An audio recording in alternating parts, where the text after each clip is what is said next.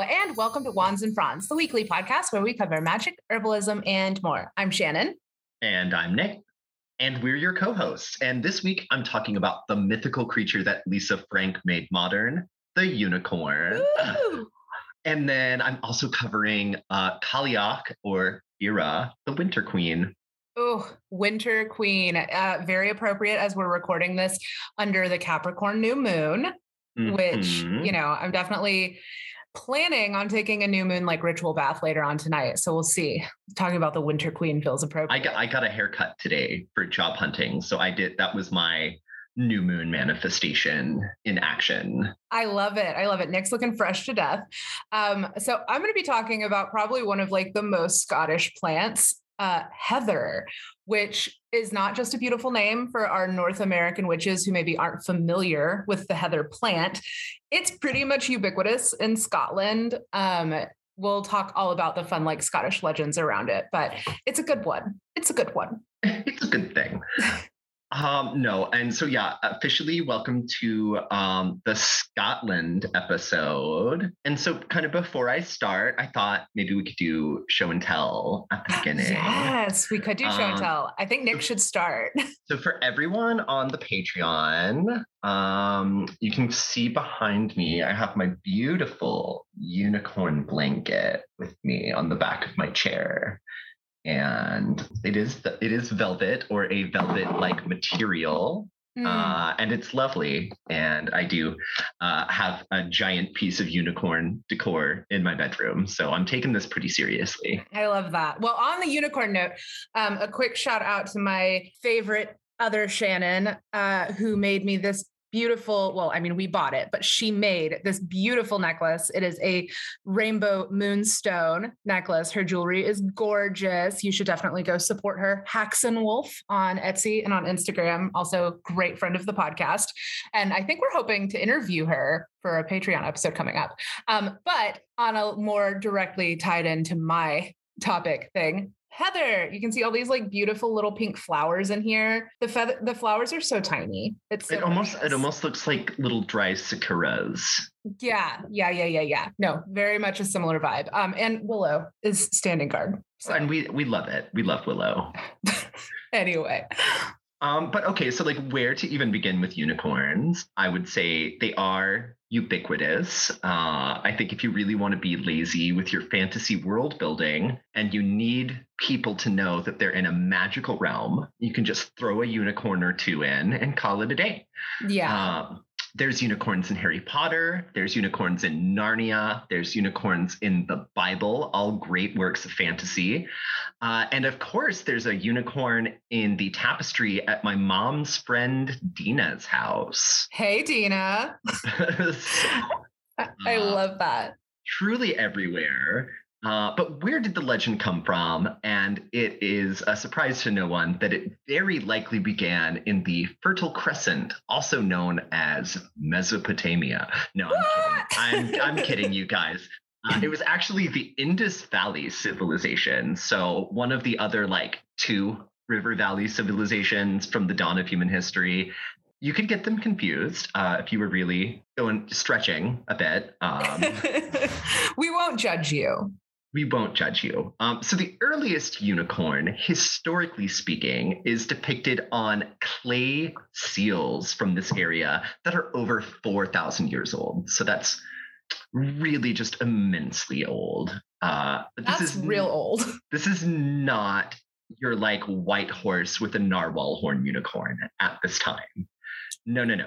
Instead, this unicorn, the Indus Valley clay seal unicorn, is a lot like a cow with a single horn. And it's used as the insignia for either a trading guild or perhaps a clan of semi-nomadic Indus Valley people.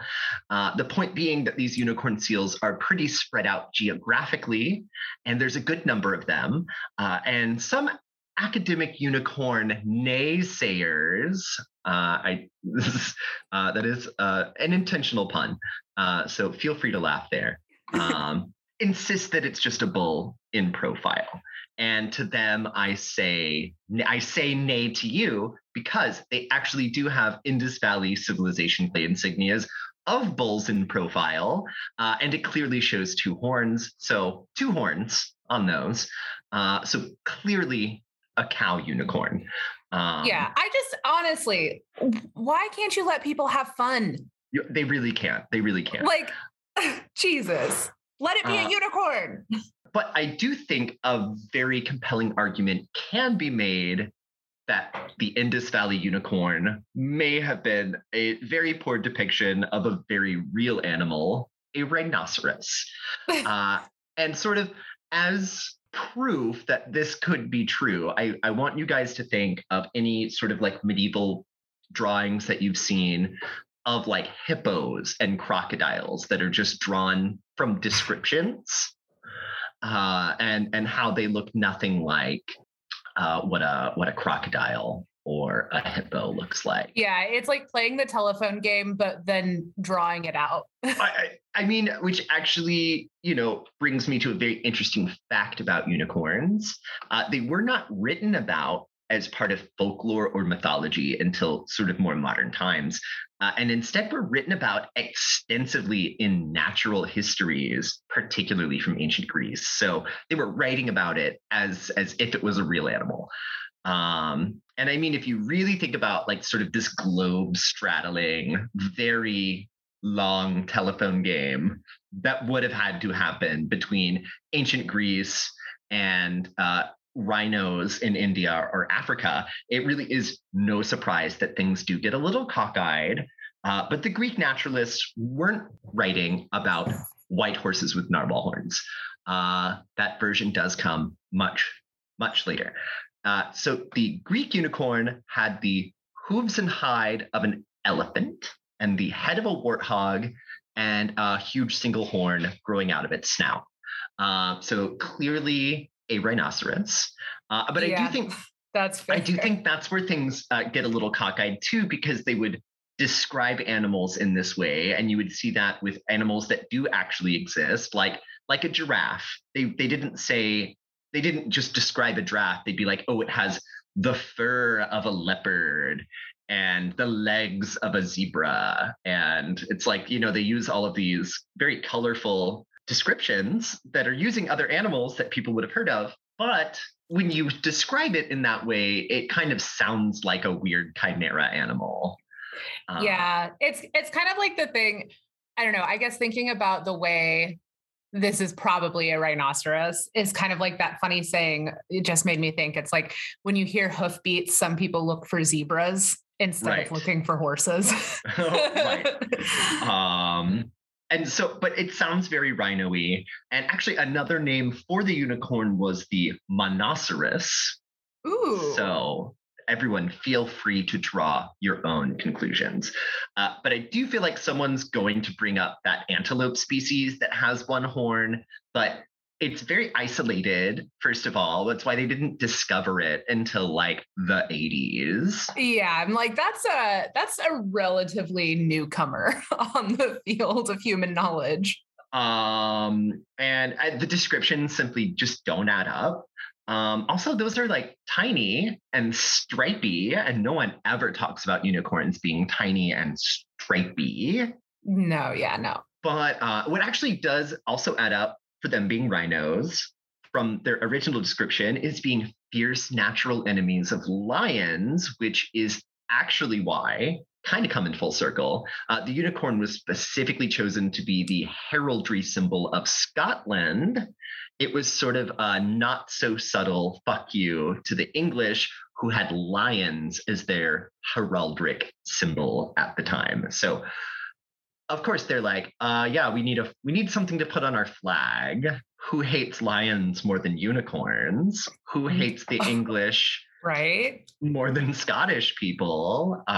It's really the perfect symbol. And of course, this was done in like the 1500s. So by this time, it is a white horse with a swirly horn.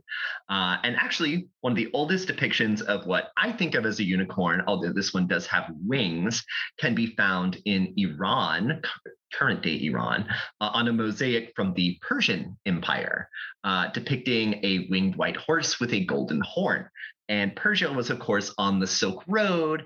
And this could just be sort of a cultural mishmash, but she's there and she's old, maybe the oldest, as far as like a white horse with the swirly horn, but certainly outdating anything like that from Europe. So, and I'm actually having like such flashbacks to our dragon episode too, because apart from that, it is hard to find the exact spot where the leap was made from basically a rhinoceros to Dina's unicorn tapestry. Yeah, I think it's such an interesting problem with like these mythical creatures. Yeah, it's like one of the things that kind of comes to mind though on the rhino thing is a lot of times in like medieval like medicine and stuff, you'd see like unicorn horn being used as like a medicine essentially. And I believe there are some like medicinal properties to rhinoceros horn. Oh yeah, and traditional Chinese medicine used to and potentially still does in some places use rhino horns. It's one of those things where it's like, I mean, it's basically collagen. It's like made of hair, which collagen is great for you. I have it in my tea every morning. But there's better places and much less endangered animals to get collagen from. So don't get it from rhinos, but yeah, don't get it from rhinos. It was just making me think about that. I was like, I guess that would make sense if someone came in with like unicorn horn medicine, and it was well, and then actually, so speaking of like, how did a unicorn become a white horse with a swirly horn? We have to talk about narwhal tusks. Oh my god, narwhals are so cute. And narwhals are great, and shed narwhal tusks regularly wash up on beaches in the northern latitudes of Europe. And to people who have never seen a whale, much less a narwhal, but who are probably familiar with deer shedding their antlers, there is only one answer as to why you'd find a single spirally horn on the beach. And that answer is obviously unicorns. And I can only conjecture that seeing this impressive and ostentatious spiraled horn, the people seeing it must have imagined that it came from a truly stately animal. And what animal could be more stately to a medieval European than a great white steed? You're right. Lots of legendary great white steeds, in lots of different mythologies in Europe. And you could just kind of imagine, like in the imagination of a medieval European, you see this like spirally, often ocean bleached narwhal horn, big spirally white horn, and you can imagine this beautiful white horse with this spirally horn. But okay, so we've determined that maybe unicorns are rhinos, and sometimes unicorn horns are actually narwhal tusks, but let's get into some of the legendary bits. Regardless of how you imagine the unicorns look, there are some interesting side notes about unicorns. So for the entirety of the time that there has been stories about unicorns, one fact does go from version to version, story to story, and that is that they are virtually untamable and practically impossible to find in the wild. And only one thing in the entire world soothes their wildness enough to potentially even see one, and that is the purity and goodness of a virgin maiden. I like to think that it's just Virgos. That's what they mean. They said virgin maiden. Virgos. They meant Virgos. Virgos will bring you a unicorn. And so there's actually like a prescribed method of hunting a unicorn wherein said virgin maiden or a Virgo of your choosing is used as bait. She can then pet the unicorn until it falls asleep in her lap, and then the hunters jump out and do their business, which just sounds gnarly. And I'd hate to be like the virgin maiden who's like, oh, this is like sick. I get to go out in the woods and have a picnic and pet a unicorn. Wait, what the fuck are you doing? Yeah. Yeah, because by that point, you're surrounded by big burly dudes with weapons. And probably covered in unicorn blood. Oh, That makes me so sad. I'm like really, it's like it sucks for the unicorn, but like I feel like it sucks for the young virgin maiden who like has to just sit there. Poor baby Virgos. Poor baby Virgos. And which actually, speaking of Dina's unicorn tapestry, there is a really famous tapestry called The Hunting of the Unicorn. And it's like, I think it's 7 or 8 pieces, 7 or 8 individual tapestries that kind of goes through this process of like the maiden luring the unicorn, and then they trap it and then they kill it. But why would you hunt a unicorn? Because you're a dickhead. Obviously for the horn. So legend has it that unicorn horn, or alicorn, has miraculous poison absorbing and healing properties. And because of this, it was very popular for kings and unpopular lords of the land to keep some powdered alicorn on hand for poisonings.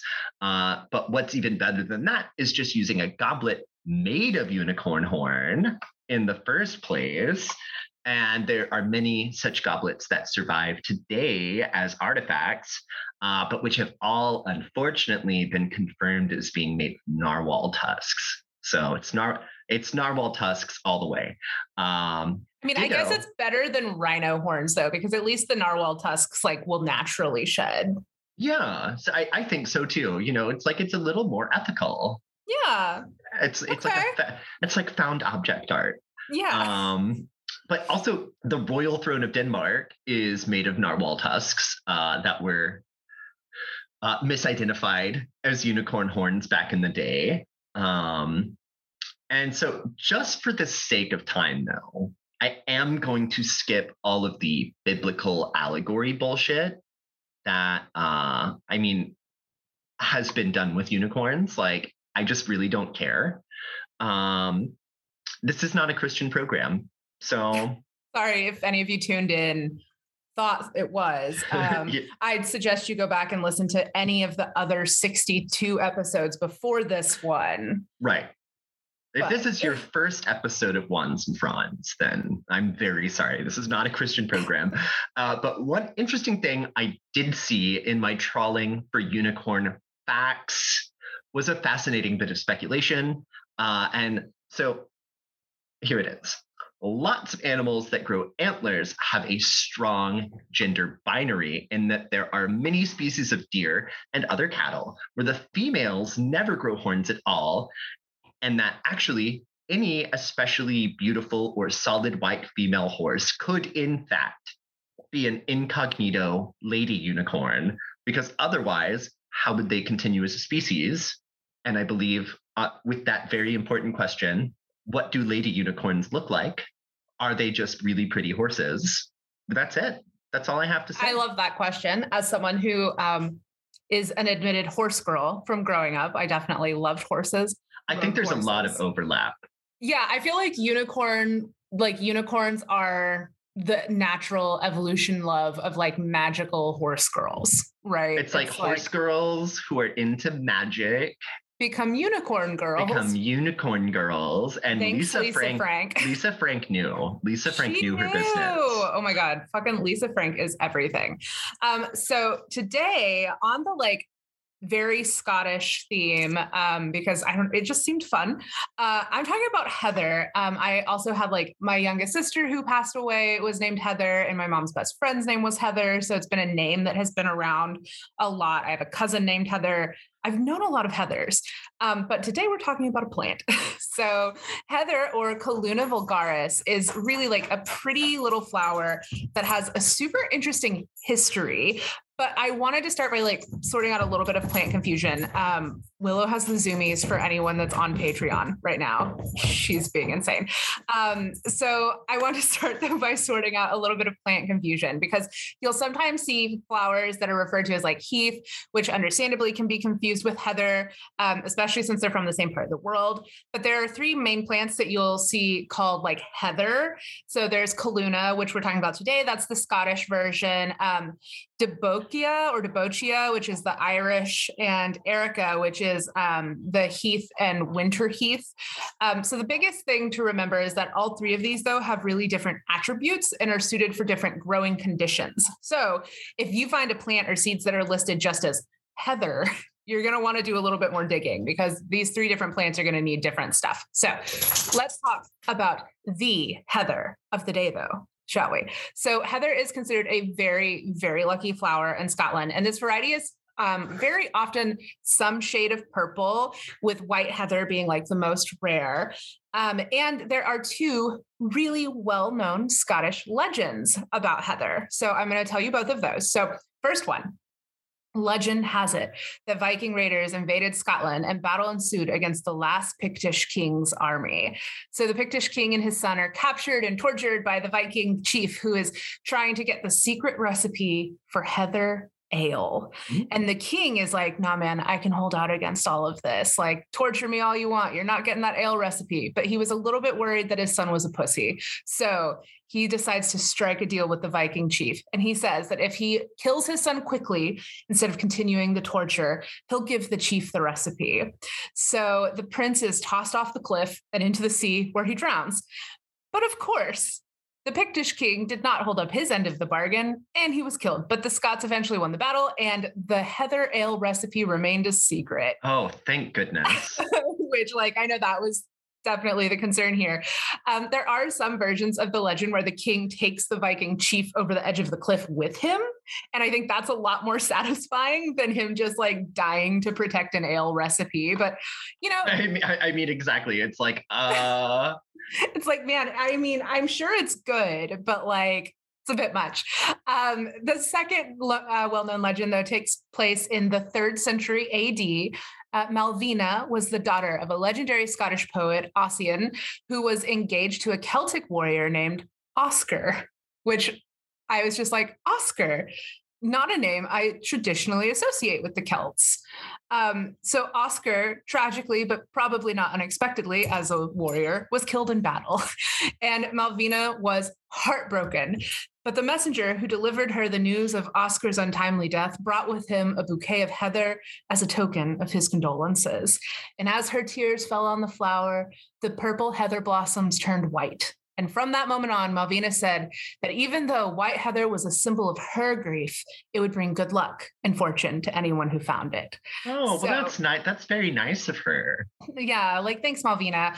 So this famous plant is an evergreen shrub in the Ariaceae family, which is where you'll find Andromeda, rhododendron, and mountain laurel. And it has tiny little evergreen leaves that almost look like scales. Like, they're literally only about 1/8 of an inch long. Like, you can kind of see it in here. Like, those leaves are tiny. Those are not very big leaves, no. They're very tiny. And it blooms from July to September. So it's sometimes referred to as summer heather. Nowadays, apparently it can bloom up until November sometimes. Good job, global warming. Right. Yeah, we get flowers longer. The height really varies a lot by cultivar, but there are some that are short enough to be used as ground cover. And there's some that are like tall enough that you can use them to form sort of like low borders. And again, the flowers range from like mauve to a deep purple with lucky white flowers popping up from time to time. Thanks, Malvina.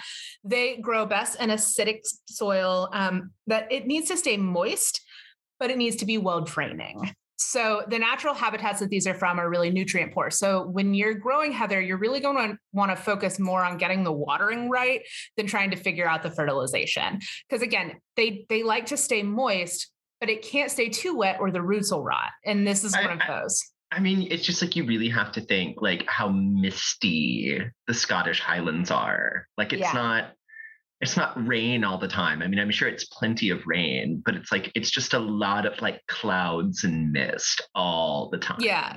I just imagine Scotland always covered in like gentle mist. Mist. Yeah, these are really good in zones 4 to 6 in the US. They can definitely hang, but much further south than that, it's just too hot. Like Nick and I really can't grow it well. They're also not drought tolerant either. So that's something you have to consider if you're in a place like LA. But if you're in zones 4 and 5, it can handle full sun there. But in zone 6, it really needs afternoon shade because this plant just can't get super hot. Again, it's like, think of the Scottish Highlands. Unfortunately, Los Angeles, it's not going to sustain. It's not a suitable substitute for the Scottish Highlands. It's lovely in its own way. Yeah, we can grow lots of stuff, but heather is probably not on the menu. So you will want to prune the plant in early spring so it doesn't get too leggy. And you can propagate it by cuttings in the springtime as well. I think that's always nice. If you've got to do a big prune, then propagate the stuff that you're pruning off, make more plants. So let's talk about herbalism, y'all. Disclaimer. I am not a doctor. This podcast is not intended to serve as medical advice. Please consult your doctor before you start any sort of herbal regimens, before you basically do anything that can alter the constitution of your body. Again, this is for entertainment purposes only. It's not meant to treat or diagnose you guys. You know what's up. So, although, I mean, I've got some unicorn horns, if you believe I'm a doctor. Oh my gosh. This plant though, heather seems to kind of like fallen out of favor a bit with herbalists because nowadays it's mostly used for like diuretic and antiseptic properties. And it's generally recommended as like a treatment for UTIs. Because it can help the body eliminate excess uric acid. You know, and excess uric acid is one of the things that can cause like kidney stones or really inflame like achy arthritic joints. And in the Highlands, some practitioners actually make a liniment by soaking heather tops in like high-proof alcohol and then applying that to arthritic or rheumatic joints to help with like the pain. You can make a tea with it and it's mildly sedative and like anti-anxiety. You just need to add like a couple of teaspoons of the fresh flowers to a cup of boiling water, cover, let it steep for 5 minutes minimum. But you can also use heather in baths. And so this is the way that I've actually always been familiar with using heather herbally is just like topically, not ingesting it. And it's really, I mean, baths, right? Where can you go wrong? You really can't. You really can't. To get the best out of the medicinal properties for these and like for the topical, like skin nourishing, you can really take like a cup or so of this and boil them for a few hours and then strain that liquid directly into your bath. So you're getting like the super concentrated, you're basically pouring like concentrated heather tea into your bath. And you can do that with lots of plants. The reason I'm specifically suggesting with heather doing it this way, or if you're going to put it in the bath, put it in a tea bag, is because again, look at how small that is. That's gonna be all over your bathtub. That's gonna make a mess in your bathtub. But it is really like soothing and it's kind of like that cleansing astringent property is really good for people that are, you know, kind of like oily prone skin. So it's really great for bath work. In particular, I think you could do bath magic with it, which we'll talk about in a second. So there's really just not much to get into in the herbalism here. Cause again, it like used to be really used all the time, but now not so much. She used to be that bitch. She did. I would venture to guess that people in Scotland and areas where this is naturalized and the folks there that practice like folk herbalism, I would venture to guess still use it more than people in other parts of the world, but just in the US and in Western herbalism writ large, it seems to have kind of fallen out of favor a bit. But on to the magic. This is a feminine plant associated with the planet Venus and the water element, and it's also associated with the goddess Isis. So, hey, of course, we heard all about Malvina's tale. So this is traditionally used for things like luck magic. It's really common to include like white heather and wedding bouquets. You can also weave a stalk of heather into a charm. I love the idea of making charms or even doing like a pretty little locket and putting a bunch of the flowers in there. I feel like that would be really pretty. Historically, it's also been used to make brooms. So I think that if you can get your hands on enough of it on the stalk, I think this is a really great choice for a besom. The name of it, the Latin name, the culana, that comes from the Greek, which means like to sweep, because they used to use heather to make brooms. It's also an excellent plant, though, to include in your Litha celebrations. Think about when it blooms. Right? You're getting that like July to September, whether you're using the actual plant or even just the likeness. Like I was thinking this could be a really pretty flower to like paint on a cake if you were doing some like pretty artsy cakes, tea and little cakes for your Litha celebration. I know Beltane is like the sexy party of the summer, right? But Litha is the after party on the wheel of the year. So heather does have like a long association with passion, right? So it's also great for all sorts of love magic. I was thinking like perhaps a little bit of heather and a rose quartz and a sleep sachet under the pillow of your partner, or we take a drink, everyone. the sleep sachet came out. Because it's associated with water magic though, again, I think the heather bath is like it's for more than just achy joints, right? They say actually, if you burn it with fern outdoors, it's supposed to attract rain. But like, since heather thrives in areas that tend to get more water, I don't know how useful that actually is, but heather in the bath, it can bring you a lot of luck, protection, and maybe even help you attract a lover. So I was just thinking it would be great for a bath this time of year. I think when a lot of people are looking at the Gregorian calendar, sort of switching over, thinking about fresh starts. So in that sense, I also do think it can be a really good ally with the new moon when you're thinking about that type of like manifestation, like welcoming in luck, passion, love, that sort of thing.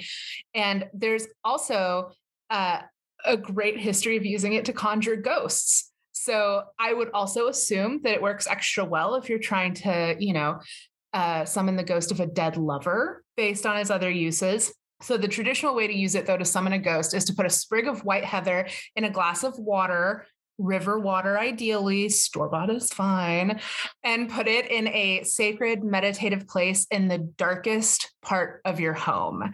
And then you're going to sit there and meditate and think about your deceased loved one.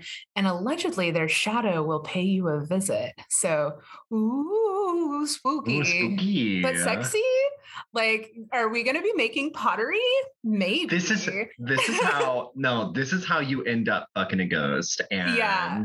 I mean, look, if it happens, I really want to hear about it. Like, I'm genuinely, give me all the grisly details if you are out here fucking a ghost. I want to know. I also want to know. We want to know. I want to hear these stories first. Right. So my sources today were northcoastgardening.com, of course, Wikipedia, Cunningham's Encyclopedia of Magical Herbs, scottishatheart.com, spruce.com, incredible edible, tommorden.co.uk, and speaking of witchwands.net. Speaking of witchwands.net, yeah. I do love that website name. So I think before we go on, I did just want to say, like, I don't know if you noticed, but I'm wearing this shirt. It's blue, and I'm wearing it because it's actually like kind of the color of the Scottish flag. I love it. I love that. And I feel like the best way to support us and also get to see Nick's fabulous outfits, which you cannot see. Patreon. Yeah, you got to join the Patreon, and we made it so easy for you because just like our Instagram is Wands and Fronds Pod, at Wands and Fronds Pod, our Gmail is wandsandfrondspod@gmail.com. And our Patreon, if you can actually believe this, is patreon.com/Wands and Fronds Pod. Wands and Fronds Pod. That's all you have to remember to reach us anywhere. So we're doing bonus episodes. We're doing live video recordings. We're doing, depending on the level, Nick will do tarot scopes every week. Nick has also offered, if you screenshot and tag us on Instagram, Nick will do a 1-card tarot reading for you. I think, which is a great deal for the New Year's. Yeah. We can do that for you, but I know quite a few of y'all are friends with us on Instagram. So, just like if you got it pulled up on Spotify, show us a little love, do a little screenshot. Show the world that you are a Wands and Fronds fan. Yeah, we love you guys. On that note, if you could leave us a review on iTunes, and also, I'm not sure when it's launching, but Spotify is launching podcast ratings this year. So soon you will be able to leave us 5 stars and a glamorous review on both Apple and Spotify. Yes. Listen, rate, review, subscribe, download. Y'all know the drill. So anyway. Hey, if we get enough people on the Patreon, we will not have to put an ad for Casper mattresses here. That's true. I would love to not have to put an ad for Casper mattresses. Casper, wanna support anyway. But okay. So I think that's enough asking. But I think please, so. but also please let us know if you think that lady unicorns have horns or not. Yeah, because I'm Because leaning no, and I think I'm white leaning horses are just no, because unicorns. I think pretty horses are just lady unicorns. So I think so. okay, so we just gotta dive right in to talk about the Cailleach, also known in Scotland as Bira, the Winter Queen. Um, so you all know that here at Wands and Fronds, we love a hag moment. Mm. And when we decided to do an episode that was loosely themed around the country, Scotland, as a concept, we had to include a crone goddess because when I think of Scotland, I think of Macbeth. And when I think of Macbeth, I think of the hags. So there is no more famous hag in all of Scotland than Bira. And in the Gaelic language family, both Cailleach and Bira translate to veiled woman or old woman or hag, which really goes along with how she is traditionally depicted. So, what all depictions have in common, just to start with here, is that she has crazy white hair and spooky rust colored teeth. Rust colored is like very evocative in a bad way. Yeah. Are they rust colored because she's been drinking blood? Or just really strong Earl Grey and she has bad enamel? These are the questions. So some tales mention that she is a giantess with blue skin and one eye, and also like kind of being known as like a wise woman.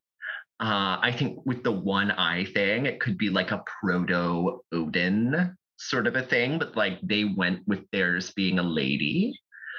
We're here for that. So, but you know, she's wise. She's got possibly one eye. But sometimes she's just regular old lady size, and sometimes she's not even an old lady at all. But actually, so I am going to dig in on that because that's one of the interesting things about her is that she's the Winter Queen, right?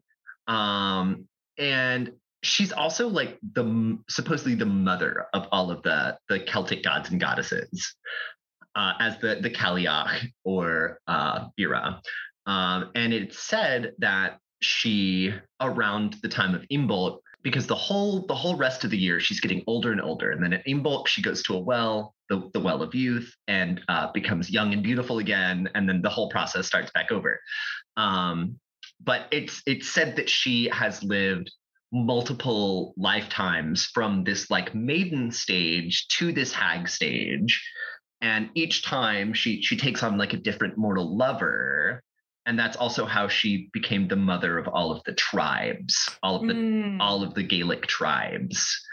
So like each time she takes on a different mortal lover and starts a different tribe. That's cute. She's just like hoeing around all over Scotland. Just hoeing around all over She's Scotland. got hoes in every area code. It's true. But kind of back to the giantess thing. So some background here is that she is like first and foremost a goddess of the seasons, whereas Brigid rules the spring and summer seasons between Beltane and Samhain. Cailleach rules the autumn and winter months between Samhain and Beltane. So this is also like the perfect time to get into Bira or Cailleach. But back to the whole giant thing. So the legends say that Cailleach made the mountains and valleys what they are by dropping stones from her wicker basket, which made the mountains, which would indicate that the bitch is huge. Yeah. At least some of the time. I think she's just like a crazy shapeshifter. But also like normal sized people just do not have room in their wicker baskets for rocks the size of mountains. No, I have not seen a wicker basket large enough for that since 1952. Yeah, I mean, a while. we just really don't have that kind of basket technology as mere mortals. And so actually, I think the creation aspect is probably the most important part of her story, because even though she rules over winter, which is usually associated with like death and famine and sort of not so nice things, She does have these amazing creative powers. She creates the mountains and the valleys, which is a little atypical for like a winter or like a chthonic deity. Well, I mean, sometimes it's atypical. But sometimes it's like you get a Persephone. It's almost kind of Persephone energy, really. Yeah, I could see that with what you're saying. But there are so many place names associated with either Cailleach or Bira in Scotland, the Isle of Man, and Ireland, and each has its own like colorful local origin story based around the goddess. So she's very creative. For instance, I'm sure lots of us are familiar with the Cliffs of Moher in Ireland, which is one of their most famous natural wonders in Ireland. Well, the southernmost point of the Cliffs of Moher is known as Hag's Head, and I am not attempting the Gaelic here because it is just too many consonants. It's like Hag's so Head. in Hag's Head. So in Scotland, there is a huge whirlpool, which is partly named in her honor as well, the Corrie Vrecken, or the Cauldron of the Plaid. And you're probably thinking to yourself, what does a cauldron or plaid have to do with any of this? Well, since she is the winter queen, there has to be a story about how she makes winter happen. Of course, we should also note that she is adept at cooking up storms and blizzards in a cauldron as well, which is very bubble, bubble, toil, and trouble, if you ask me. So the cauldron part makes perfect sense, but what the fuck does plaid have to do with winter? And I'm going to tell you. So the legend has it that when the time is right to usher in winter properly, the Cailleach wades out into the sea to clean her truly massive plaid. And through the stain lifting power of OxyClean, she ends up with a pure white plaid. And so this is kind of where my brain gets stuck. And like I have a medical diagnosis for ADHD. So you're just going to have to go down this rabbit trail with me. But I kind of wonder if it's one of those things like how black cats are actually all striped except for like Bombay cats, but they're just black with black stripes. I'm like, what is like pure white plaid? Is it like white plaid on a white background? And these are the things that keep me up at night. So now that the laundry is done, she lays it out to dry, which is the blanket of pure white snow covering the ground, which is actually not pure white. It is white on white plaid, like a black cat. Okay, but for the Cailleach, the work is truly never ending, because apart from being the ultimate landscaper, a first-rate storm brewer, and a plaid aficionado, she is also a shepherdess goddess and is responsible for the seasonal migrations of deer and other horned grazers. So think cows, think goats, think sheep. Think unicorns? Perhaps unicorns. I don't know. Do unicorns migrate for the winter? Please leave a comment below. But no, she's really just quite a busy gal. And in fact, the tiredness, because she's so busy, is attributed to another landscape that she's quite famous for, which is Loch Awe in Scotland. And in this tale, she is so tired from tending her reindeer herd that she makes a pretty big mistake.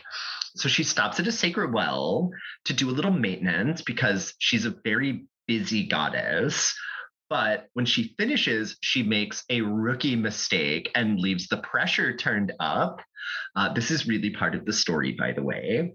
While she takes a much needed nap and she accidentally floods the entire valley below, which created a fun new look for everyone. So I don't see what all the hubbub is about. Like you could go water skiing, you could go fishing.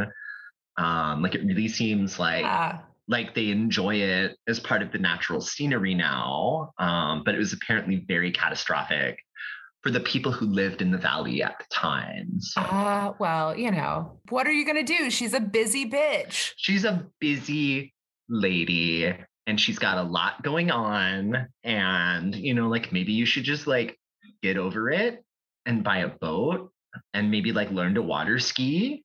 Yeah. I don't know.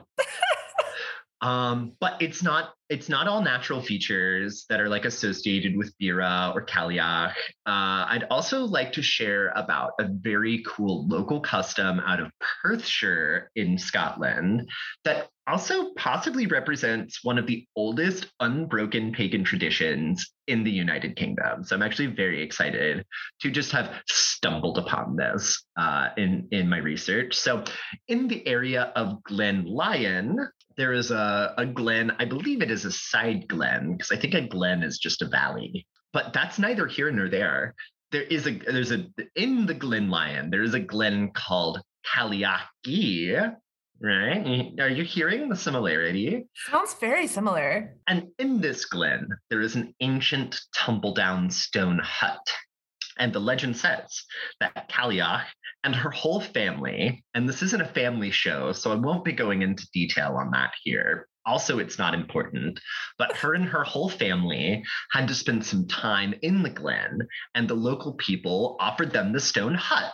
You know, it's sort of like the manger from the nativity story. Like they just had an extra, like, little stone hut. So if someone came to town, they'd be like, yeah, go stay in the little stone hut. And so while they were there, the land was extra prosperous, extra fertile, like very productive with the crops. And the people, of course, wanted the good times to keep on rolling. But goddesses tend to do whatever the fuck they want to, as is their right. So obviously she wasn't going to stay there forever, but she was grateful to the people for giving the most of what little they had in hospitality. So she left behind a family of stones that are kind of shaped like people, and told them that if they take care of the stones the way that they've taken care of her, that the glen will always stay fertile and productive. And so the locals, to this very day, move the stones inside of the hut when it gets cold, and then take them back out when spring comes. Which I think that's lovely. I love that. And you know, it's like a little bit of living history. You know, it's not some like passage tomb or like a piece of broken pottery. Like it's actual people that are like engaging with this really ancient thing. And I think that's so much cooler than like just some, you know, speculative. Yeah. No, I love some that. kind of academic thing. It's like, you know, it's like actual local people that are keeping up with this old tradition. And so actually taking care of the Cailleach and offering hospitality are somewhat of a theme in her stories and lore. And so speaking of sort of like old Scottish traditions based around this deity, there's an old Scottish farming tradition that is centered on the idea of offering hospitality to the Cailleach. And the way that it works is that the first farmer to bring in his entire crop of corn uses the sheaves from the very last plant harvested to make a corn dolly, which we all know what that is. But this particular one is now this year's Bira, the Winter Queen stand-in.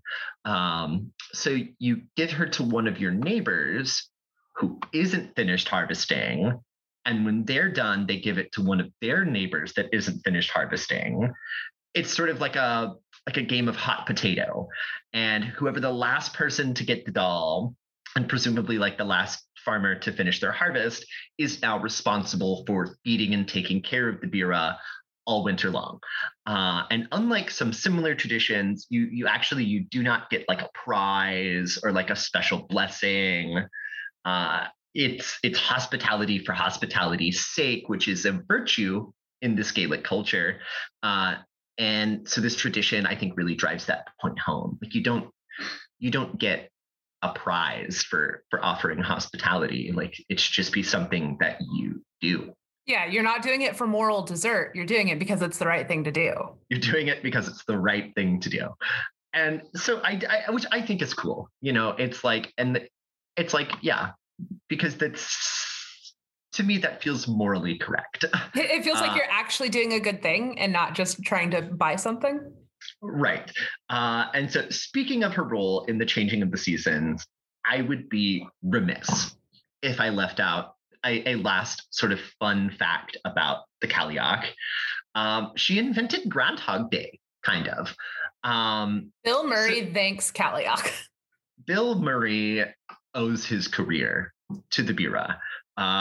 So the story goes that if the Kaliak wants a long winter, she has to set aside a day to gather firewood. And since she is a goddess and she can make sure the day is nice so she doesn't catch a cold, this, sort of the legend has it that if the weather is nice on February 1st, then that Kaliak will be around until Beltane.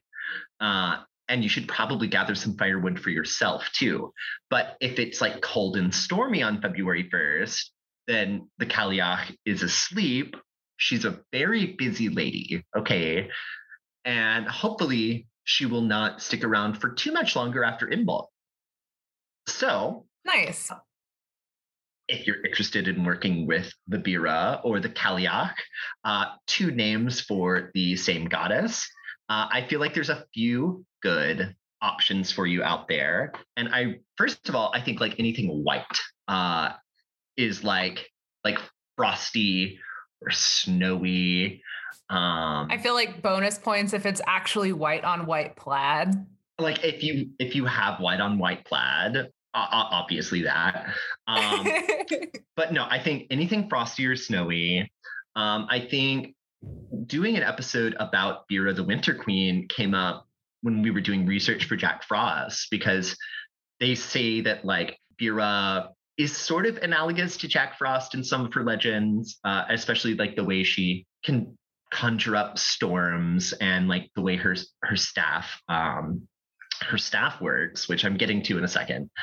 So like deer, Frisian cows, and other like wintry herding animals, and staffs. So the Kaliak does have a staff that freezes the ground, which kind of factors into her relationship to Jack Frost.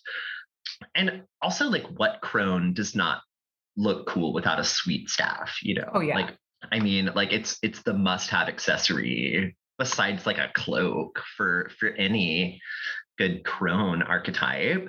I also feel like, yeah, it's like a good time to dig out your white altar supplies. So like white candles, white candle holders, pearl, moonstone, like even like if you have like a really nice piece of like frosty quartz, like frosty white quartz, I feel like would be lovely. Like really anything wintry, holly even, it's like holly is not just for Yule. It's like, it's all winter long.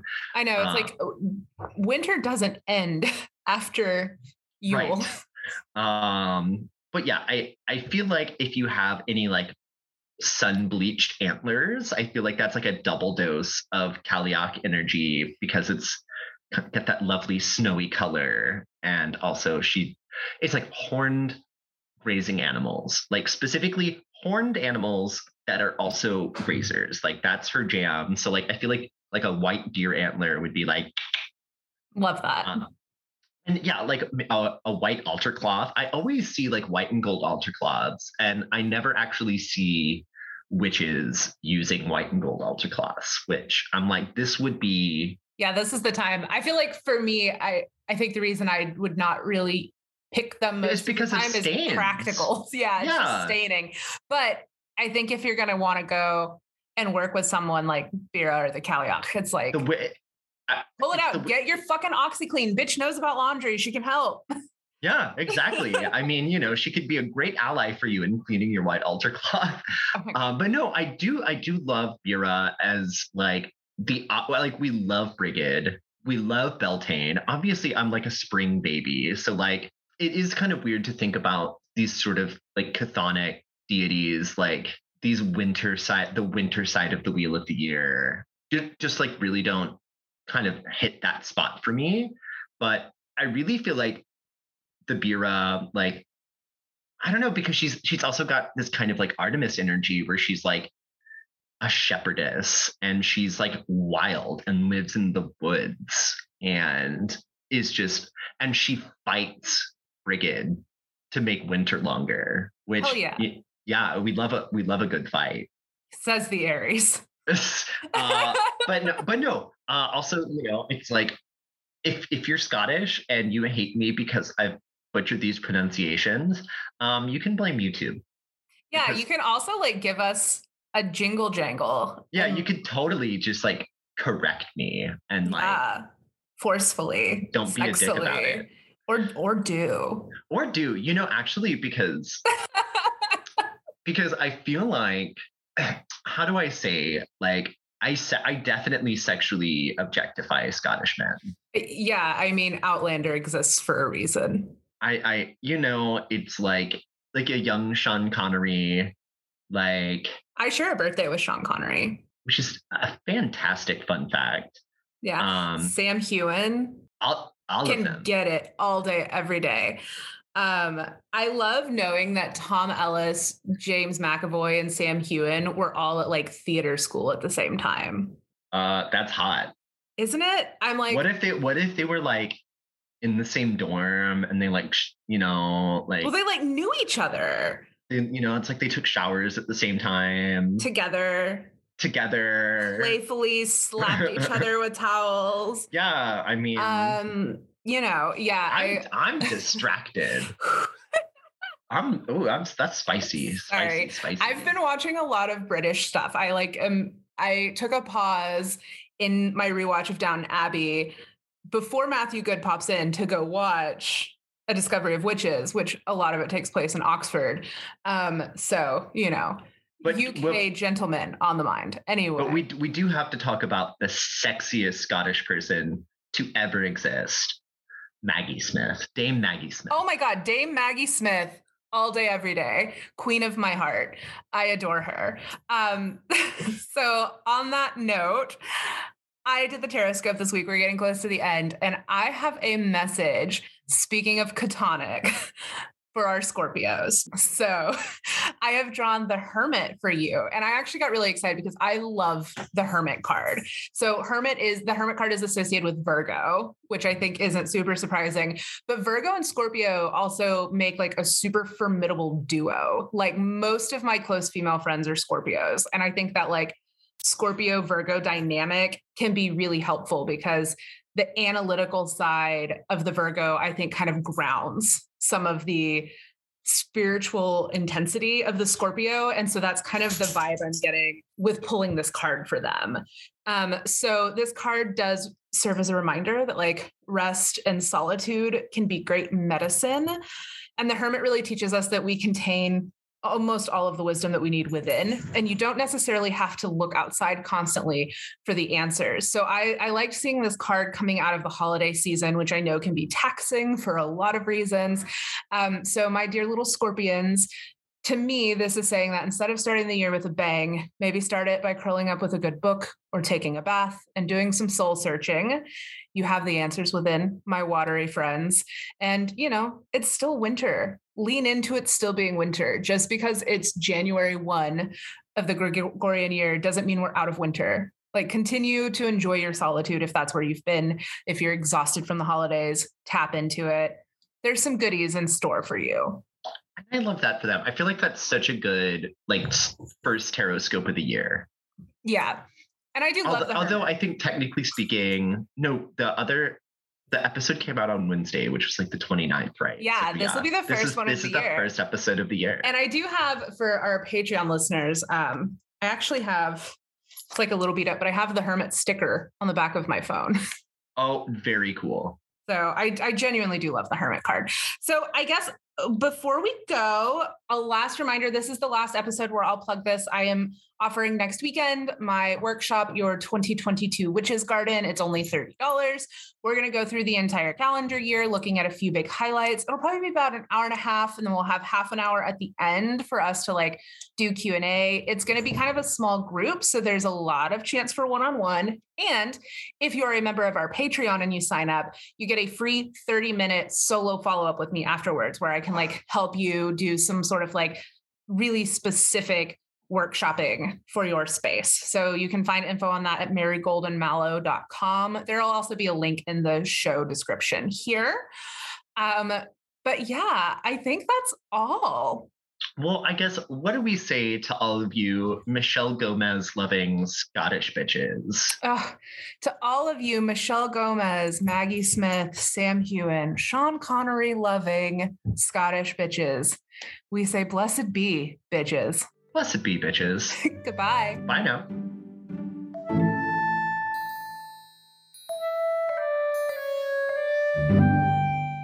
I was like rainbows. Ooh.